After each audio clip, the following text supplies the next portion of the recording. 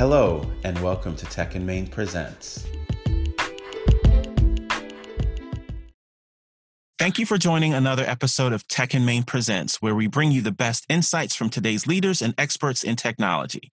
Today, we will be speaking with Ray Abram of Coca-Cola.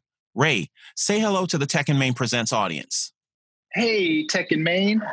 This is great. Having a good time and looking forward to this interview with you, Sean. Well, Ray, I appreciate your insight and what you're going to share with our audience. And just to give a little bit of background on how we connected, we met at a conference back in May of this year. And so Ray and I were on the same panel talking about technology and specifically cybersecurity. And so we've stayed in contact and developed a friendship since earlier in the year, and felt that it would be good for our audience to hear from Ray and what's going on there in his world as it pertains to cybersecurity.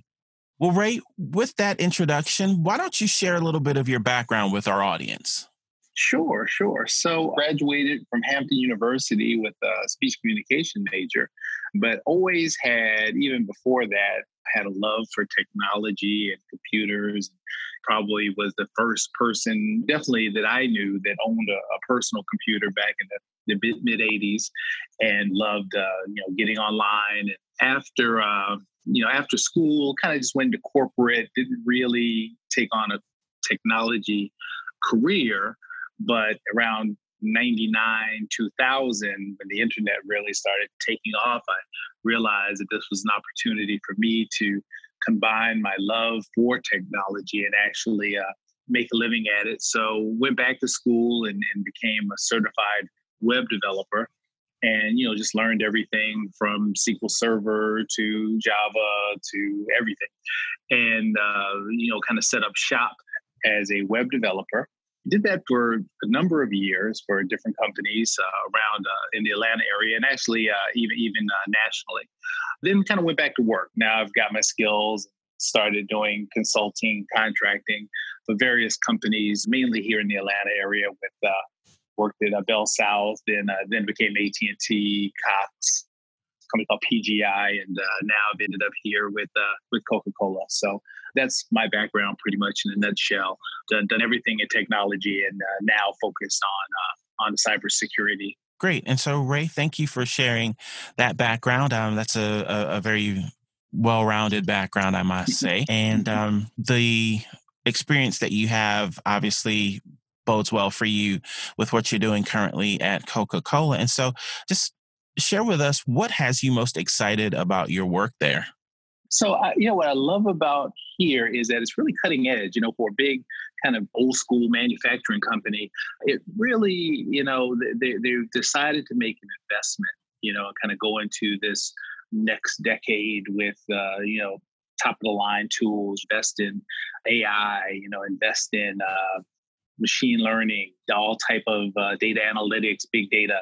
And so really, it's really IT lovers' dream shop, whereas the leadership here has vision, and they're backing it up with action to make sure that folks in IT have the latest and greatest tools, particularly in cybersecurity, where the threats are changing and the landscape is changing and advancing, and there's new threats every day. So we have been given better than average free rein on trying to figure out ways to stop those threats before we're breached. So I'm really, really excited about having that support from the leadership team. Well, and I will say it sounds as though they have taken the time to survey the corporate landscape, and they realize that they have information that people want, obviously beyond the products and services that they put out to consumers. That information that resides on those corporate servers is very important. And it sounds as though they are very aware of what is going on in today's environment, and they're putting their money where their mouth is. Yes, absolutely. Yep, that's it. Okay, great. And so with that, Ray, given your background and your focus on cybersecurity, What is one common cybersecurity issue that you find companies are facing today? Yeah, I think the biggest issue is human factor. I mean, you can put up all the firewalls and AI and Splunk and whatever else you have to monitor your network and look for people trying to hack. But it only takes that one person to click a fishy email and put in their credentials, and someone is now an authorized user on your network, right? So the biggest issue that I think we face is just that person, that line worker who believes that, yeah, there's no hacker trying to hack my computer, or even if they did hack my computer, I don't have the secret formula. I don't have anybody's social security number. So all they'll get is some emails about my paper shuffling work. And they don't understand that once somebody has access to the system, that they can multiply those effects throughout the network. So the biggest issue is, and not just my thought, but I think statistically 95% of all breaches occur through just knowledge workers clicking a phishing email. So the biggest issue is that, in my opinion. Great. And so given that the human factor, as you said, is the most common issue that you're seeing, what's one strategy that you could share that would help overcome that human issue? The first step, I think, is training, right? So we have to make sure that folks know. We in the tech industry take for granted that people know about phishing emails, and they should lock their laptop even if they're going away to the bathroom for a few minutes. Don't leave your PC and or your phone on the table in Starbucks when you go get your coffee. Just different things like that. We have to train people, but on top of that, because training is one step, I think the second step is to actually create a culture of safety. There's a book I really like called Habits by Charles Duhigg. And in that book, he kind of talks about, there's a company called Alcoa. And Alcoa was on the verge of bankruptcy. It was the biggest aluminum company in the world. And they were on the verge of bankruptcy. And they brought in a new CEO. And the first thing he did was address safety concerns in the plants. And of course, most people thought he was crazy, but he understood that when you create a culture of safety, then everything else, then people become more productive. They enjoy coming to work. They feel like somebody's looking out for them. And so in that story, he turned the company around. And I think that in most companies, if you create a culture of cybersecure behaviors so that people just habitually close their laptop when they leave it, when they don't click phishing emails, they report them. By creating that culture, huge return on investment, and you can spend less money on tools and on software and on monitoring systems if your people are monitoring the system for you. Well, Ray, you just shared some really interesting things there. And I think for the folks that are listening, I want to unpack a little bit what you mentioned as far as training and culture. And so the training, obviously, sounds like that's very much a common sense approach to the environment that we live in today. Like you said, if you're going to Starbucks, keep your laptop and your cell phone with you until you get to your table and your items are secure with you.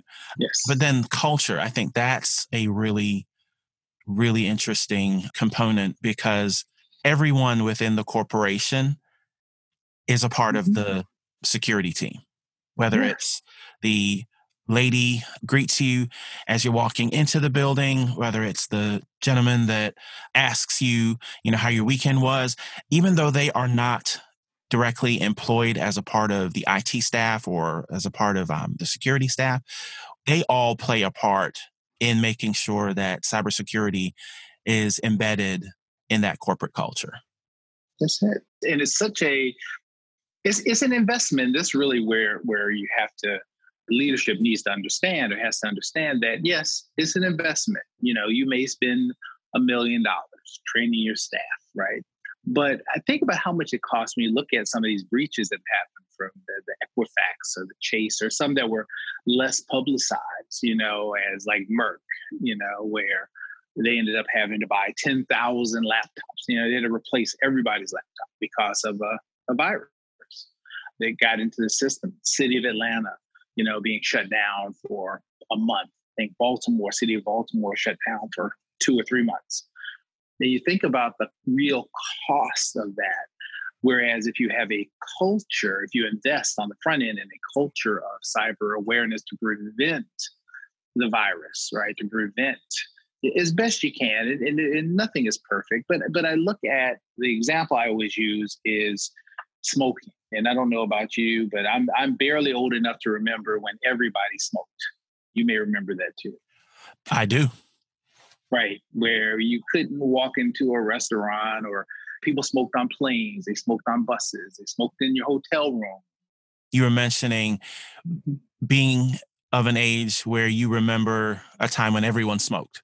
Yeah, everybody smoking, and I don't know if you caught this, but I was saying that the government decided to make an investment. So for over a period of about 5 years, between 1999 and 2005 or so, we went from smoking being extremely prevalent to almost no one smoking anymore. Where you're almost shocked if you walked into a restaurant and saw somebody lighting a cigarette. Matter of fact, I think it's illegal. And on buses, public places, hospitals, schools, there's nobody smokes anymore. So that's the type of investment that needs to be made. But can you imagine the benefits now that, the reduction in cancer and early death because of cigarette smoking is staggering. So I just use that as well as an example of, you can change a culture, but you have to make that investment and be very consistent with your messaging about this is who we are as a company, and cybersecurity is important to us. So once you do that for a long, and it's not going to happen overnight, right? It takes years, but if you consistently get that message out, you'll have a frontline personnel. Your personnel will be your frontline defense, and you can reduce your spend on advanced software and monitoring and outside consultants and all that stuff. And you'll also reduce your risk of $1 billion breach. These companies, and quite often is not publicized. The ones you hear that are publicized probably is the tip of the iceberg, right? There's thousands of these breaches that happen, and for hundreds of millions of dollars, never gets reported. So if you can get your frontline personnel watching your system for you, monitoring your system for you, you can reduce your chance of having that business impacting breach.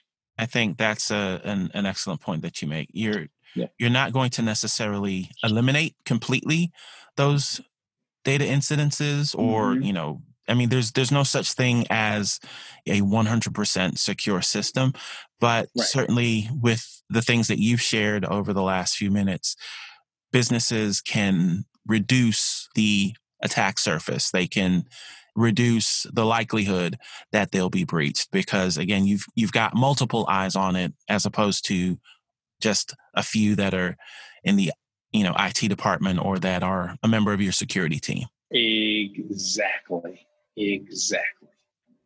All right. Well, great. So Ray, let's pivot into learning a little bit more about Ray Abram. And so we'll kick off with this first question. Name your favorite musician and why. Yeah, I'm going to go with Kanye West. It's kind of a tough question because I like a lot of different people. I like Kanye West because he has the ability to span a lot of different genres and still turn out really good music. I mean, it's really difficult to have, I guess he's had 6 albums now that are all successful and all have good songs on them. So it's really difficult to do that. And so while he kind of became a lightning rod for some criticisms due to some political stances, I still think just musically he's great. Well, it's interesting that you mentioned Kanye. I think politically, obviously, you can agree or disagree with him, but one of the things that you cannot disagree with is the content and the music that he's put out. And so it's been interesting to watch him since the early 2000s when he put out The College Dropout to where he is now. And again, you can debate where he stands ideologically, but his music still resonates. Right? Yes. And so I think you picked a very interesting and good choice. So yeah, thank you. Yeah. All right. And so on to sports. Ray, what's your favorite sports team? That's also tough. But, I have to go with the Hawks simply because I live here in Atlanta. And I'm gonna rock with the Hawks, and one day they're going to bring home a championship for me. Yeah. I said, figure if the Washington Nationals can doggone do it, the Hawks will do it one day. I applaud the hope that you have in the Hawks. I will say, as a sports fan myself and a resident of Atlanta currently, I do root for the Hawks, but I think the Hawks, like a number of the other Atlanta teams, they and it's interesting. We talked about this as it related to cybersecurity, but culture that is so huge. Winning. Yeah. And you have to infuse your team with a winning culture. And it's not just getting rid of one or two players.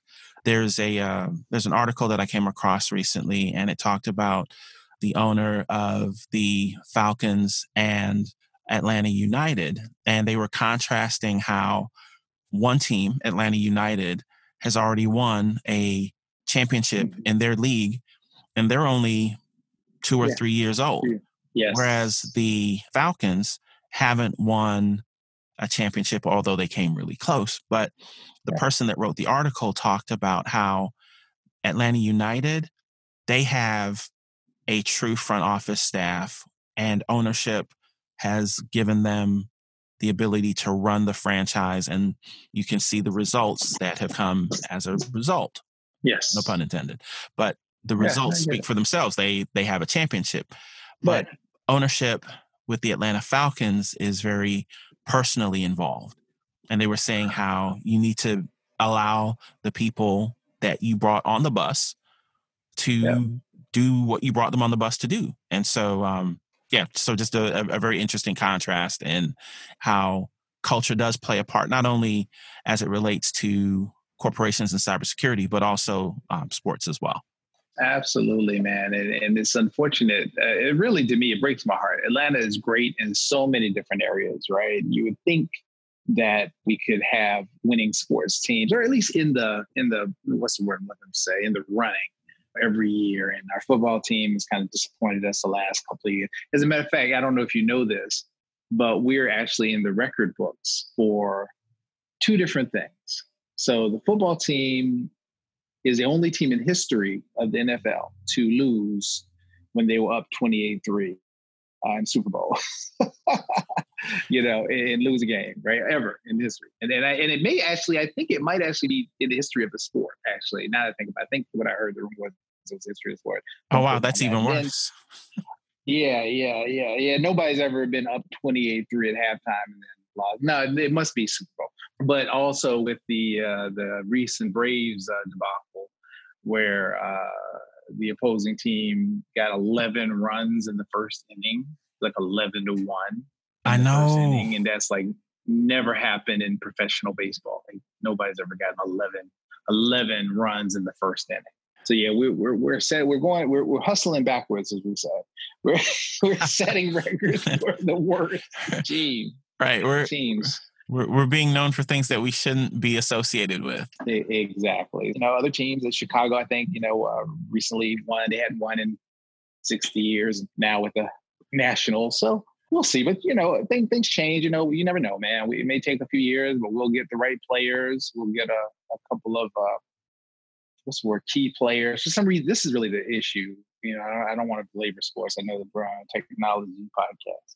But I think the issue is the city is not attracting the premier talent. We're not attracting. And so, the LeBron James, we're never in that conversation, right? Of where the Steph Curry is going to go next, or KD. We weren't in that conversation, right? KD may come to Atlanta. So once we start getting those conversations happening and that consideration by premier championship talent, once we get that, then I think we can turn it around. But I don't know how to do it.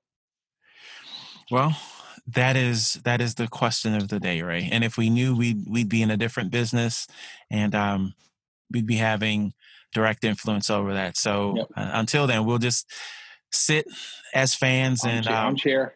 Armchair quarterback. Armchair quarterback. Exactly.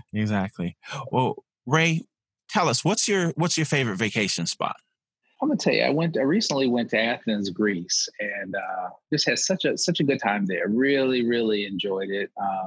The weather's perfect. It's like Miami. It's like the Miami of Europe. The beaches and just relax. Everybody's chill. Yeah, food is great. View is amazing. Weather was perfect. So definitely worth a flight if you're going to Europe. I think a lot of people go to Paris and London and things like that. But yeah, Athens is the spot. Okay. And was there one particular place that stood out to you? Maybe a particular attraction, or maybe someplace you went to eat that really resonated with you? That's a good question. It was a couple of places. I can't pronounce anything, so that's my problem. I mean, it's the pronunciation, in Greece. Matter of fact, I posted on my Instagram. I pledged a Greek fraternity in college, and part of the process you have to learn the Greek alphabet, which actually came in handy. I could read some of the street signs, and I had some idea. But as far as actually pronouncing some of the restaurants, I couldn't. But the part that was really, I think, impressive. It's impressive to look upon. And then, also kind of the history of it, and understanding that it's been there, I guess 3,000 years, it's like, wow. An interesting fact that the word marathon comes from Athens because, there's a city named Marathon that's 26 miles away from Athens. Really? And yes. And some messenger ran the whole way. So Marathon apparently had won some battle or something. And so the messenger, Athens, was where the king or emperor of Greece sat. And he was so excited, he ran the whole 26 miles. And so they created the marathon because of that, to honor him and celebrate it. So, and now there's actually a race. There's actually an official marathon between Athens and Marathon, or I'm not sure which way they run, but yeah, every year. Oh, that's it's the official marathon. Yeah. That's really neat. So interesting fact. I'm not a runner, so I won't be running it, but I thought it was very interesting. Oh, that's great, Ray. I appreciate you sharing that. And then the last question here as we wrap up is, what one person are you following that's innovative? I follow Erica Dhawan. She has a book on connectional intelligence, which I think is kind of the new speak, and it kind of goes back to culture and how I think the book is get big things done. Get big things done, where she kind of talks about how as a group, as a culture, company can get a lot done better if it works together. Or the traditional view of big corporations is everything is in a silo. You have your finance people, you have your IT people, you have your sales people, your marketing people, yada yada. But her kind of concept of creating small teams, cross-functional teams that work together to get big things done is, I think, quite revolutionary, and I hope the message gets through. Great. And so we'll definitely put that information in the show notes. And then, Ray, as we wrap up, what's the best way for folks to get a hold of you? You can follow me on Instagram. I think that's where I do most of my posting at Ray_Abram, as well as Facebook. Yeah, I just use my name on all my socials, so I don't have any fancy name. So yeah, just Ray_Abram, or go to my website, rayabram.com. Great. And we'll be sure to put all of that good information, including the books that Ray mentioned, in the show notes. And so, Ray, with that, Awesome. thank you so much for your time. I really appreciate you Sure. sharing with us, and it's a great Sure. conversation. And I'm glad we got Yeah. to know you a little better. Same here. Thanks so much, Sean. I appreciate you. All right. All right. And with that, thank you for listening, and be sure to tune in next time when we'll have another technology expert share their wisdom. Goodbye for now.